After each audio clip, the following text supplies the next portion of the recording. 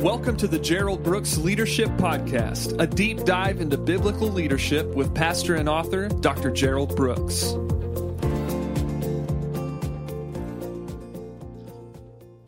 Hi, this is Gerald Brooks. Let me begin by thanking you again for taking a moment to just increase your leadership level by just learning. The podcasts are just a platform that allow people to just have a environment where they can begin to embrace concepts of leadership and begin to implement them in their lives. So let me just say thank you so much for having the heartbeat of leadership. And one of the constants in every great leader I know is that they're always willing to learn and grow. So thank you so much for joining us on the podcast. Thank you for just the width of the podcast. All of you that have extended outward and let your friends and neighbors know about it. And because of that, this podcast is literally going everywhere in the world. Today, I want to talk to you about leading with your attitude. Leading with your attitude. Now, when I say leading with your attitude, the first thought that I want to convey is simply this. Leadership is more than an action. It is an attitude.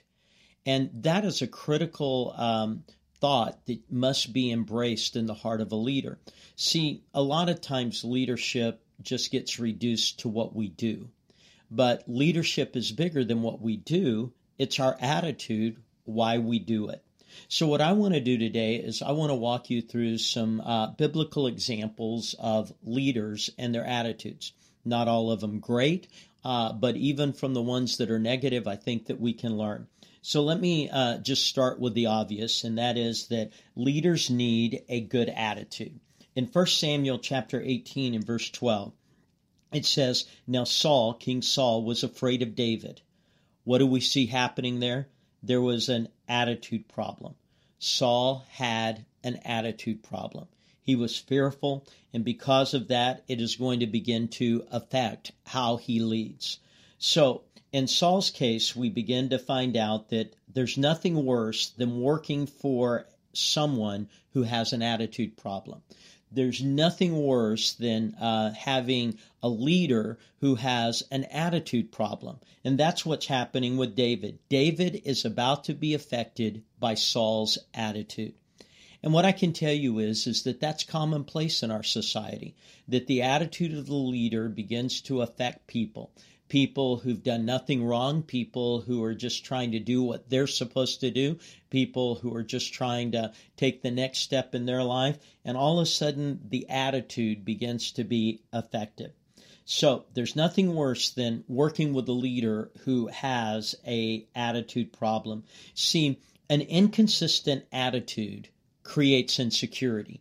When the leader's attitude is inconsistent, one day it's good, one day it's bad, one day it's up, one day it's down. What that does for everyone that is impacted by that leader is it creates insecurity.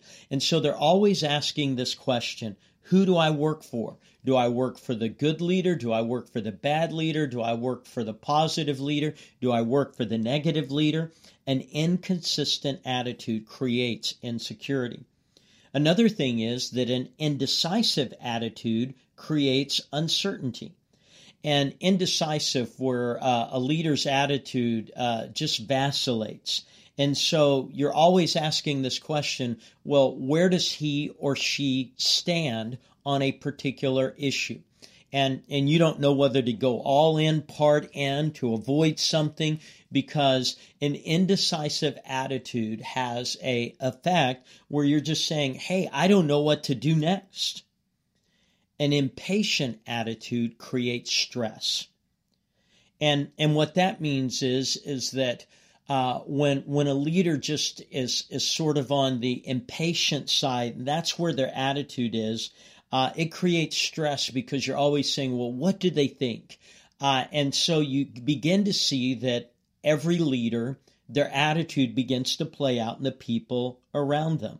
And so an intolerant attitude creates resistance. And what that means is that you just don't know what is going to be acceptable. So what we see is that in Saul, there was a negative attitude. That negative attitude affected David. That negative attitude was going to play out in the ways it plays out with other leaders, and that is just simply an inconsistent attitude creates insecurity. An indecisive attitude creates uncertainty. An impatient attitude creates stress, and an intolerant attitude creates resistance. Now, another example is when a leader's attitude goes bad. Maybe they've been known for having a good attitude, but all of a sudden their attitude goes bad. So let me give you an example in Numbers chapter 20, verses 11 and 12. It says, "Then Moses lifted up his hand and struck the rock twice with his rod, and water came out abundantly, and the congregation and their animals drank. Then the Lord spake to Moses and Aaron, because you did not believe me to hallow me in the eyes of the children of Israel, therefore you will not bring this assembly into the land which I have given them." What's going on here is the fact that Moses is mad. And because Moses is mad, he's about to do something in a way that God did not want him to do. He had already in a previous story struck the rock, which was a symbol of Jesus being smitten, being a sacrifice for all of us. But what we know is that Jesus was a sacrifice one time on the cross. Jesus doesn't have to go to the cross again. And so in the symbol of the Old Testament, when he struck that rock a second time, it was a symbol of saying what Jesus did the first time was not enough. But it all started because Moses was mad. He was mad because people were complaining. He was mad because people were never happy. He was just mad. And because of that, what happened was he loses perspective. And see, that's what happens. Our attitude can cause us to lose perspective. Instead of being focused on God and what God wanted him to do, now he's focused on the fact that he's a little bit frustrated with the people, so he's going to strike out and he's going to do something that he shouldn't do. He forgets his values. Moses was always a man who was sort of the mouth and the earpiece of God. And he had always represented Israel well by being that, of going out of his way and making sure that he was always hearing and representing God. And he's going to quit listening. He's not going to hear God clearly. And it all begins with his attitude. And he's going to act rashly. And he's going to do something he shouldn't do. So when Saul had a bad attitude, it affected everyone. But when Moses had a bad attitude, it's going to affect him. He's going to lose perspective of what's important. He's going to forget the values of what he stands for. He's going to quit listening, and he no longer hears God clearly, and he's going to act rashly. Man, you've got to lead with your attitude, because when you lead with your attitude, you understand your attitude really does have an influence. It influences those around, like Saul's did with David. It influences you, like Moses did when he struck the rock twice. So if I can sort of consolidate all this, as a leader, you lose the right to have a bad attitude. As a leader, you lose the right to have a bad attitude. But that's where the struggle comes in, because leaders have a lot of stuff thrown at them. A lot of things come their way. And because of a lot of things come their way, how does a leader maintain a good attitude? Well, let me just give you a series of examples in the Bible of leaders working through attitude issues and maintaining. The first one is 1 Samuel chapter 30 and verse 6. It says that David was greatly distressed because the people spoke of stoning him. Because the soul of all the people were grieved, every man for his sons and daughter. But David strengthened himself. In the King James, he encouraged himself in the Lord.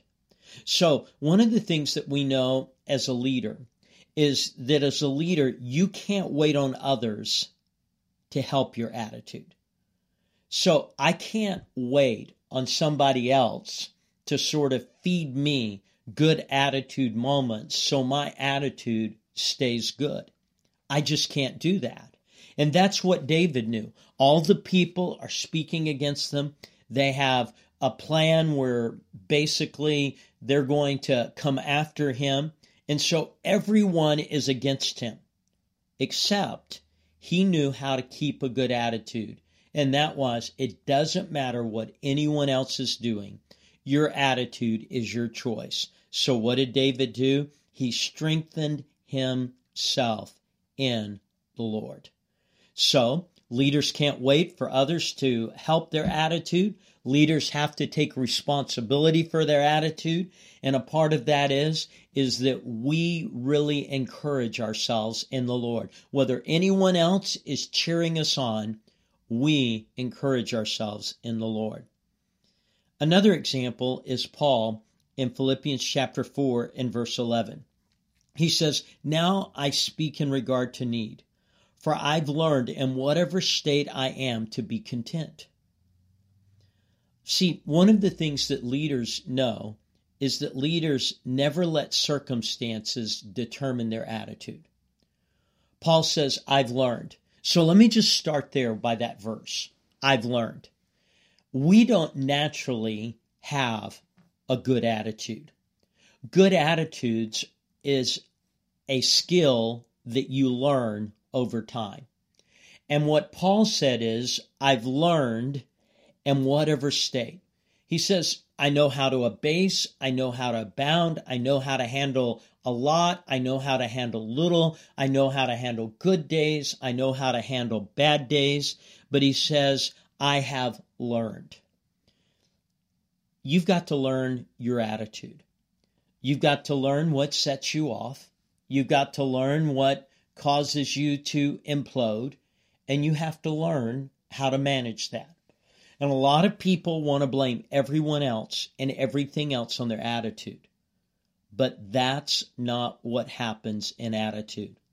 As a leader, you have to learn how to manage your attitude. Another example is in Psalm 77, verses 1 through 3. And this is a story of Asaph, one of the key worship leaders in David's realm. And in there, he says, I cried out to God with my voice, to God with my voice. In the day of my trouble, I sought the Lord. My hand was stretched out in the night without ceasing. My soul refused to be comforted. I remembered God and was troubled. I complained and my spirit was overwhelmed. Here's one of the key things in life is just because you're a Christian leader doesn't mean that you'll always have a godly attitude. And in this particular case, this individual had sort of let his attitude fray on the edges, and it was coming undone for him. And in the way that you can't wait for others to help you to have a good attitude, and you can't let circumstances, you can't assume that just because you're a Christian that your attitude would be good. Attitude is where we do some work. See, a lot of people want to work on others, but God asks leaders to first work on themselves.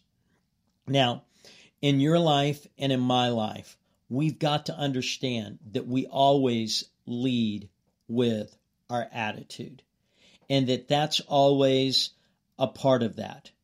And if I can just add another thought to that, the higher you go in leadership, the more people feel what you do than see what you do.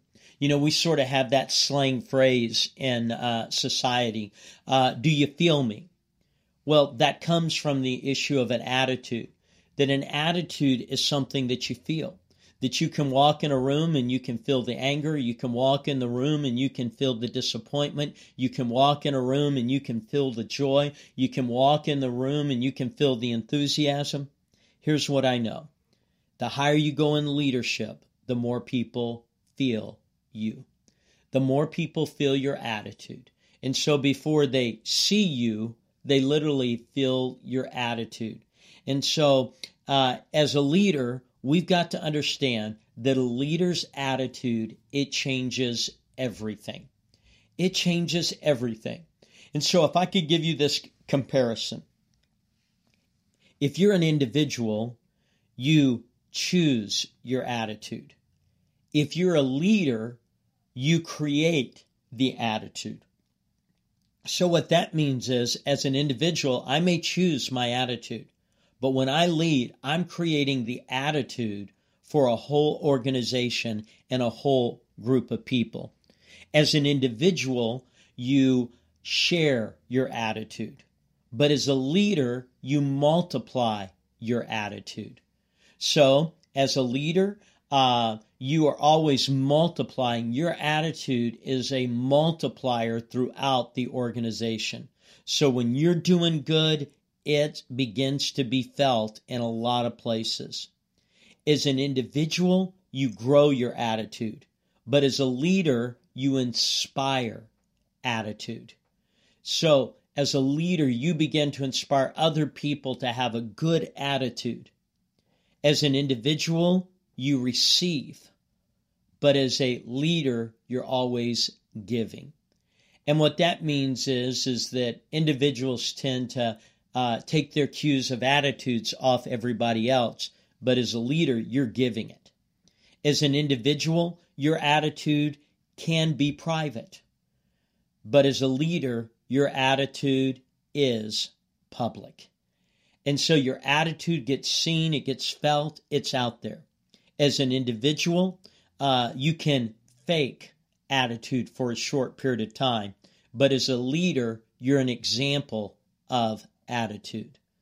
And as an individual, your attitude can be one that's selfish, but as a leader, your attitude is one that serves. So if I could just give you that whole list of things, leaders create the attitude for the organization. They multiply the attitude throughout an organization. They inspire attitude. They create a giving attitude. Their attitude is public. They're an example, and they're always serving. Now, every leader must navigate through the danger zones of attitude. So let me just give you a series of danger zones. The first one is disappointment with others. And that's just simply that your attitude at times where you're dealing with people and maybe they don't perform up to the expected level. And because of that, you can begin to be disappointed. And the example of that in the Bible is Acts 15 and verse 39, when it talks about John Mark, and it says, "Then the contention became so sharp that they departed one from another." And so it says, Barnabas took Mark and he sailed to Cyprus. And what this was a reference to was the fact that John Mark did not respond to some of the hardships of the journey as well as Paul wanted him to. And because of that, he became disappointed and he said, this kid's not going to make it. He's not going to be able to survive. But that being said, that disappointment became a place of dispute. And so every leader must navigate through danger zones. And one of them is when we get disappointed with others. Another is when we receive criticism from others. And in Numbers chapter 20 and verses 3 through 5, it says, "And the people contended with Moses and spoke, saying, If only we had died when our brethren died before the Lord. Why have you brought the assembly of the Lord into this wilderness that we and our animals should die here? And why have you made us come up out of Egypt to bring us to this evil place? It is a place of grain or figs, or wine or pomegranates, nor is there any water to drink." What was it saying? It's just simply this, that he's being criticized. He's being blamed for things that really are beyond his control. He's being criticized for things that are really not a result of him, but he's feeling the criticism. And every leader's going to have to handle, how do you have a good attitude when you're being criticized? And another one is just simply this, unforgiveness towards others. We know in the Old Testament that 2 Samuel 13 and verse 22, it talks about Absalom, and he spoke to his brother. And Absalom hated his brother because of what he had done to Absalom's sister. And the point isn't that Absalom's brother had been good. To the contrary, he had been very, very bad, and he's going to pay the recompense of what he did. But as a leader, unforgiveness will cause you to begin to rot from the inside out, and it will cause others to rot from the inside out. And so, unforgiveness towards others. Another thing is frustration with others. We see this in Luke chapter 10 and verses 38 through 40. And that is just simply when Martha felt that her sister Mary wasn't helping. And she began to complain to Jesus and said, Jesus, why don't you do something about Mary? What's happening? Martha's just frustrated with others. Every leader's going to have those moments. How are you going to handle them? And then every leader's going to face moments where they just feel let down. Paul talked about this when he was writing to Timothy, and he said, everyone has forsaken me. He felt all alone. As a leader, there are going to be these moments where we deal with disappointment, criticism, unforgiveness, frustration, and the letdown of life. Here's the thing. Long before you lead with your actions, you lead with your attitude. And your attitude is one of the prime ways that you lead. But unlike other people, if you're going to lead, you don't get to blame your attitude on others. You do not get to blame it on your circumstances.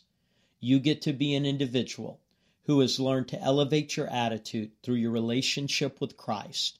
And you get to be what Paul said, that I've learned in whatever state I am, whatever condition I am, I've learned in whatever that state is to be content. I've learned to manage my attitude. So just a thought, if you're going to be a great leader, you're going to lead with your attitude before you lead with your actions. And so what I've given you is just a brief outline, but I think it's worthy of some in-depth study. And so if you'll just maybe think through some of the thoughts here, and I think maybe you can journal them and apply them to your life, and you'll find that they'll help you in your leadership journey. Again, thank you so much for listening to the podcast. I pray that they're helping you and that they're a blessing to you. Thank you for all that you do to help so many people as a leader. Remember, whenever you become a leader, you lose the right to think about yourself. We always, always lead for the benefit of God and others. Always. Thank you so much. Thank you for listening to the Gerald Brooks Leadership Podcast. If you'd like more information on Dr. Brooks's books, audio, or speaking engagements, please go to geraldbrooksministries.com.